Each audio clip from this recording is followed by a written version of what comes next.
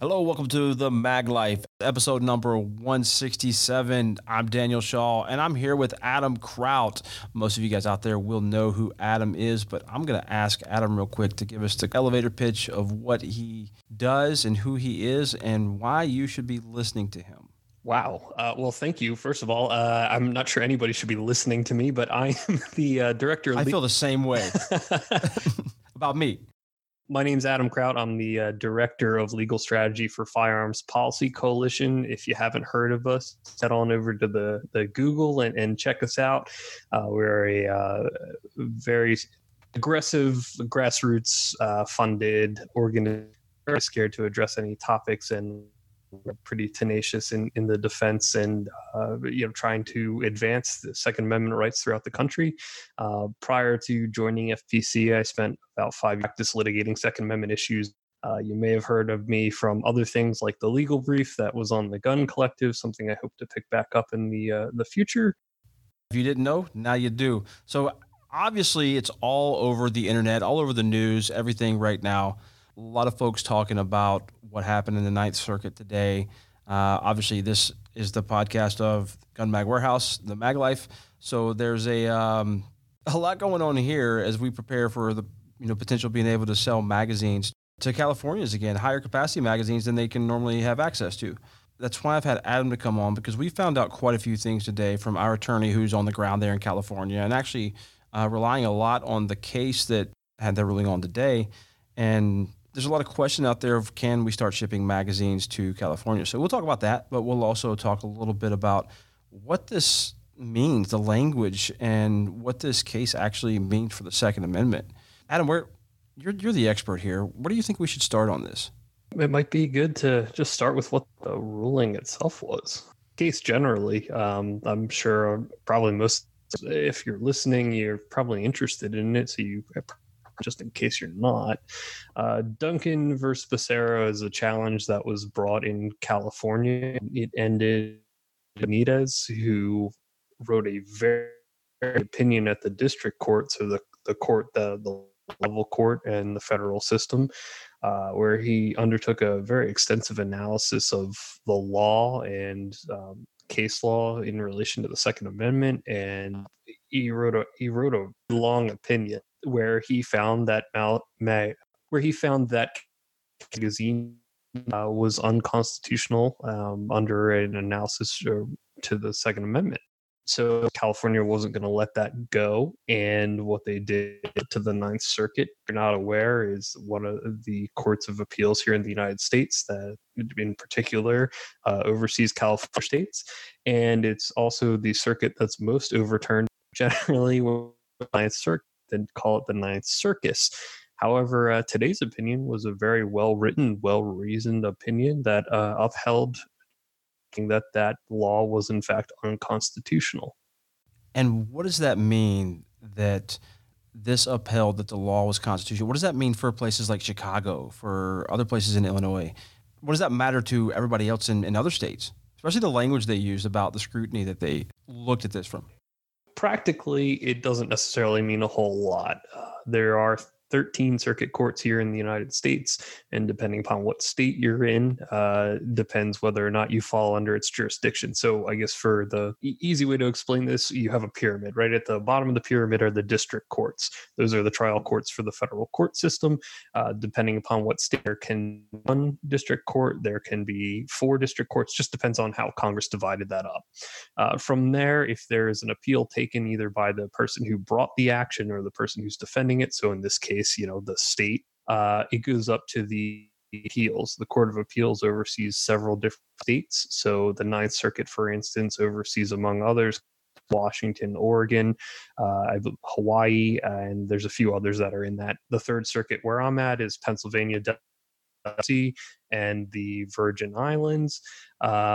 So circuit you're in depends upon which courts fall under that. So essentially is that if your district court is under the Ninth Circuit, this ruling would affect that the district court's analysis there.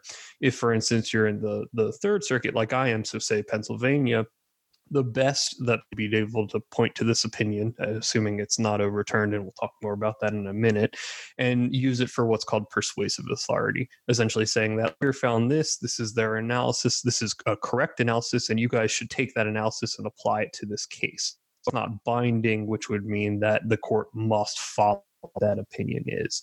And then, of course, at the tippy top of the pyramid, you have the Supreme Court, and what the Supreme Court says goes everywhere, except when lower courts decide to ignore what the Supreme Court says, and then the Supreme Court has to eventually come back in and say, no, you got it all wrong.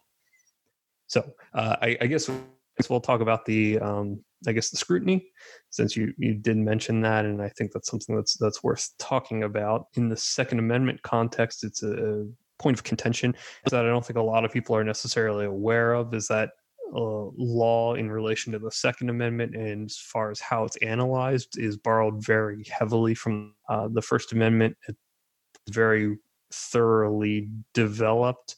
Although it did take some time to get there, it certainly didn't happen right when the Bill of Rights was enacted. It did take some time for these decisions to kind of filter down. So a lot of the courts, naturally, that there's a corollary here, the First Amendment, to inform on how to deal with issues.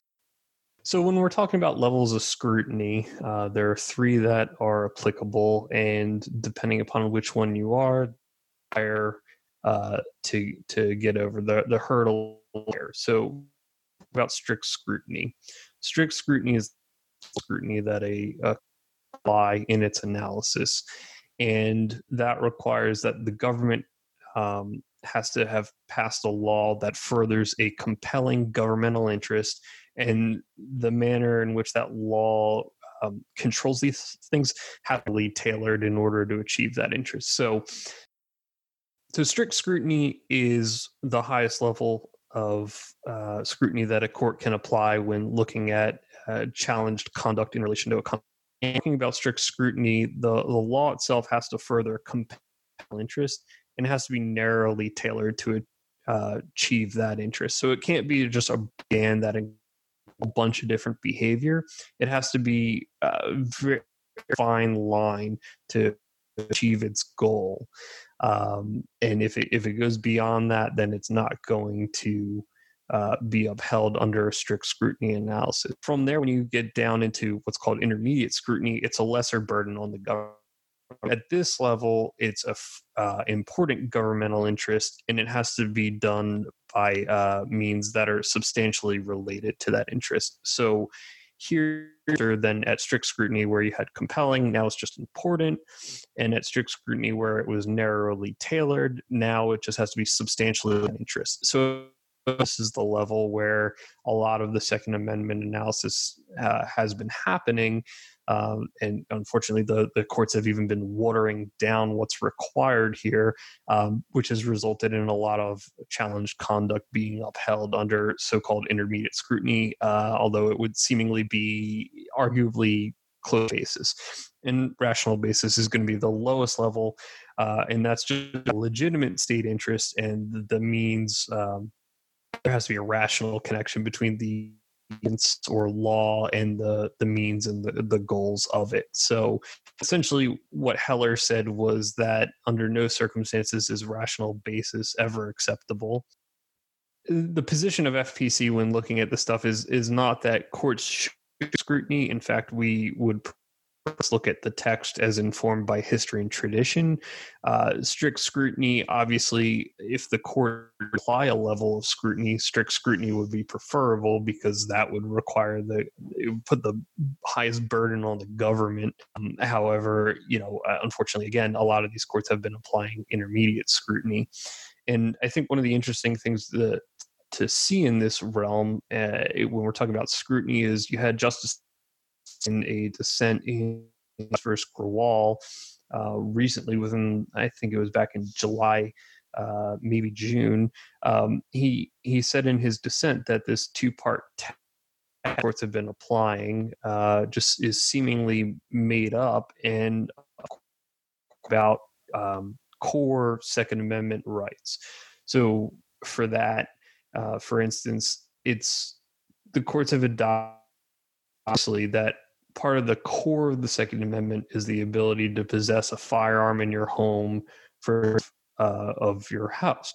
And then they're saying that other things are on the periphery of the Second Amendment, so magazines or the different types of firearms. These are not necessarily core states, but they're part of the Second Amendment. And Justice Thomas has looked at that and said, no differentiation between a core Second Amendment right and a periphery. It's all just the Second Amendment. So they shouldn't be treated differently based on where you courts are seemingly determining that these end up. Going back to the case at hand, and I apologize, that was a long way to get to where we're going here.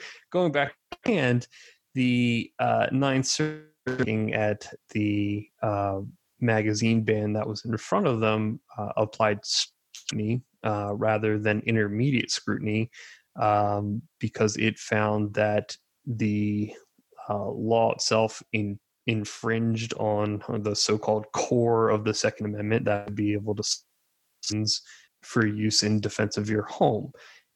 And itself, the court did say that there was compelling government safety of citizens and safety of police officers and all these other arguments that the forth as reasons for the law.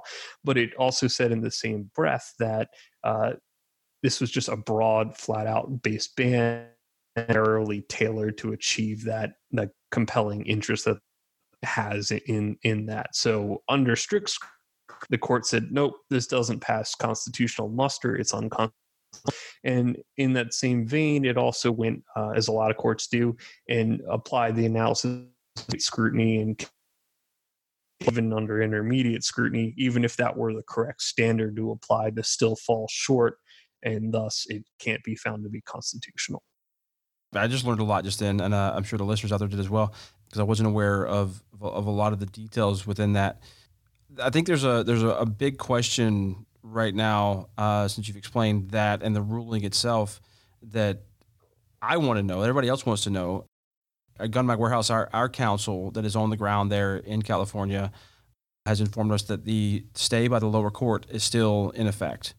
And until that stay is removed, now he's very optimistic that will get asked to be removed, and it will be removed by the judge. But we didn't know if that was going to happen today or if that will happen early next week. But at the same time, it's likely that California is going to take an action as well. So to maintain a stay in place or another stay, can you explain that a little bit more about kind of what's going on in your personal opinion of it?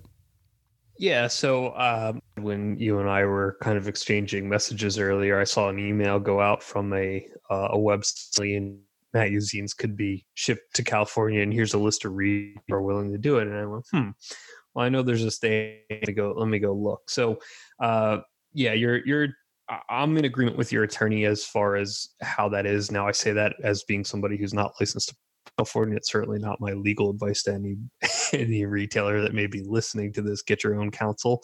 But yeah, the way that stay was originally worded, it was final of it on appeal. And as of right now, there hasn't been a mandate issued from the Ninth Circuit. The government, California government, is certainly well within its right to ask for a rehearing or a rehearing en banc, and I'll talk about that in 1 second. And then from there, there's also the possible petition to the Supreme Court, asking the Supreme Court, hey, will you grant this petition to hear this matter and tell us what the answer is? As far as asking to lift the stay, yeah, it's very well possible it could be done. It's also that the judge does, and then the Ninth Circuit imposes a stay pending the disposition of the appeal, or that the government files a request at the Ninth Circuit to stay it pending of an en banc petition or rehearing petition or cert petition. So there's a number of ways that this could shake out. So as of right now, your interpretation is in fact correct, that as of right now, I believe would in fact be unlawful to ship magazines into California, and that it would be unlawful for individuals in California to purchase all of that stuff that law currently bans. Now, whether that changes, I'll be see that together. As far as the appeal process. Hey, let me ask something before you get into that, Adam, if you don't mind. Yep, sure. I saw one particular retailer out there that said hey, we're shipping magazines to California, but we take no responsible for it. Order at your own risk. I hope that our legal counsel is better than whoever's advising that's going to stand up. I'm just curious, like, is that something that, not legal advice, but does that even make sense in the law? I sure as heck wouldn't be doing that. There's a fairly good argument. I would think that they've availed themselves to California's laws by selling magazines to Californians. It could, be facing the attorney general in California for legal action.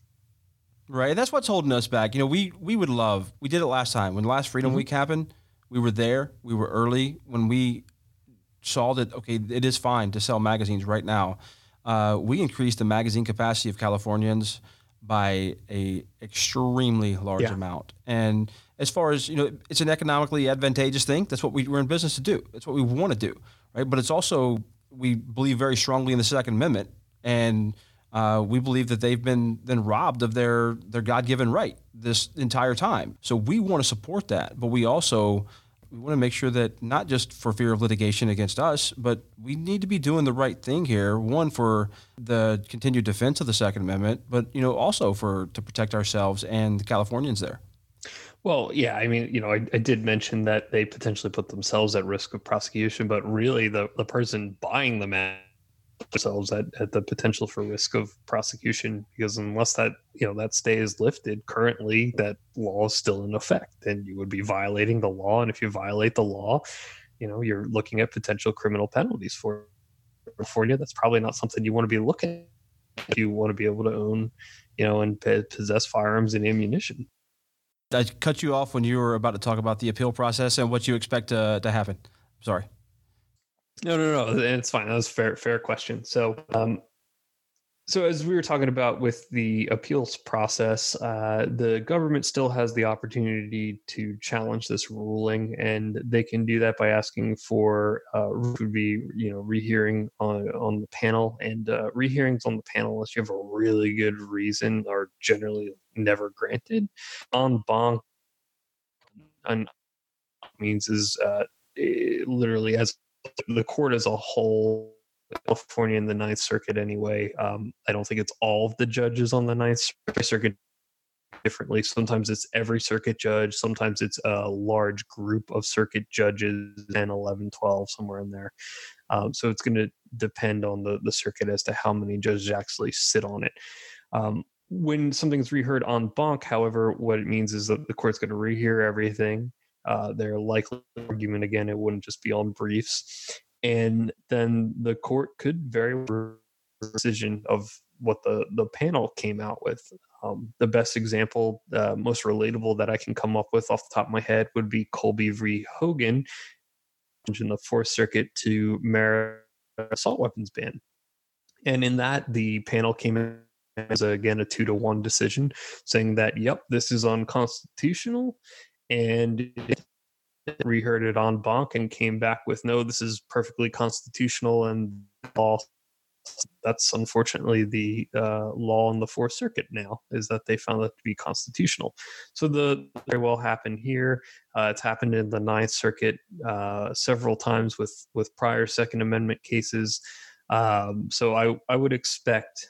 I'm not a betting person, but I'd be willing to wager on this one that you would, at the very for rehearing en banc, if not en banc review.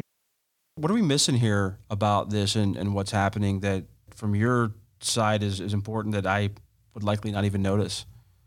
That's a good question. I think one of the important things analysis the court undertook, the opinion was well written. Thought it engaged in a fairly lengthy historical analysis. It did one of the real that it did do. FPC and FPF, so the Firearms Policy Coalition, and then the sister Firearms Policy Foundation, along with others, a amicus brief that was drafted by our Director of Legal Research, Greenlee. And in that, one of the things that the brief did go over in great detail was this idea of dangerous and unusual. And if we look at case law, dangerous and unusual came up in Catano, which was a case the Supreme Court heard that dealt with stun guns and tasers, electronic arms. And the court in that essentially said that, test here, and it's dangerous and unusual. It has to be both. It can't just be dangerous and it can't just be unusual.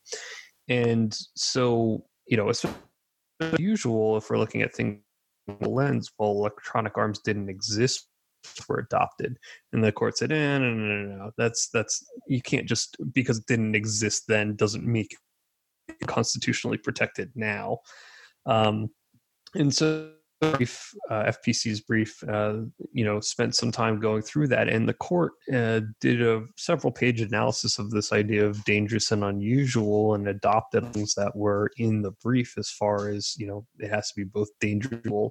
And one of the things the court found was obviously that, large capacity magazines, or as we call them, standard capacity magazines, are commonplace. Half of all Americans see them. There's millions of them out there, and this idea of them being unusual is just fun and not reality. We even get to the dangerousness aspect of it. It just said they're not unusual. There's nothing else to do here. So that was pretty cool to see Joe's work get adopted by a court in opinion. What other role did the Firearms Policy Coalition play in this? So our only role in this case was amicus. We, a friend of the court brief and the amicus briefs, and it's generally speaking in law, not particular to this area of law, but unfortunately a lot of times amicus briefs are just rehashing things that are found in the briefs of the parties themselves. The whole idea behind a amicus brief or a friend of the court brief is to bring other material to the court's attention that the parties themselves either couldn't fit in theirs because of page limits, word limits, things like that, but to give novel things for the court to look at. So that's one of the things we strive to do, is to keep arguments that the parties aren't making and bring them to the attention of the court as to, like, look, here's some additional information that you might, but that was FPC's role in this case, was as an amicus to the parties. I've been following the FBC for a while now, and I like a lot of things that are going on. And we obviously have some issues with some lobbying organizations and some things happening in the firearms community. And we have some eating of our own, which we have for a long time in the firearms industry. And not even just the firearms industry, but the Second Amendment. For people who support that, we have a lot of negative things happening. And, I'm just curious how the FBC is addressing maybe moving forward, trying to do a better job than maybe what's been done in the past, and why a listener out there should be thinking about supporting you. That's an excellent question. So one of the things about everybody who works at FPC is that as far as values are concerned, we're all on the same page. We're all aligned in our values. And that's one of the things I think that drive the organization, is that we all see things through a very similar lens. And when it comes down to our beliefs and stuff like that, we're all on the same page. One of the really kind of pride and the way we kind of market ourselves is, like, here's our work. And if you like what we're doing, we'd really love your support. And if you don't like what we're doing, well, then we're not going to beg you for money, but we really hope to deliver value to the individual. We try to do that through litigation, through education, through related things.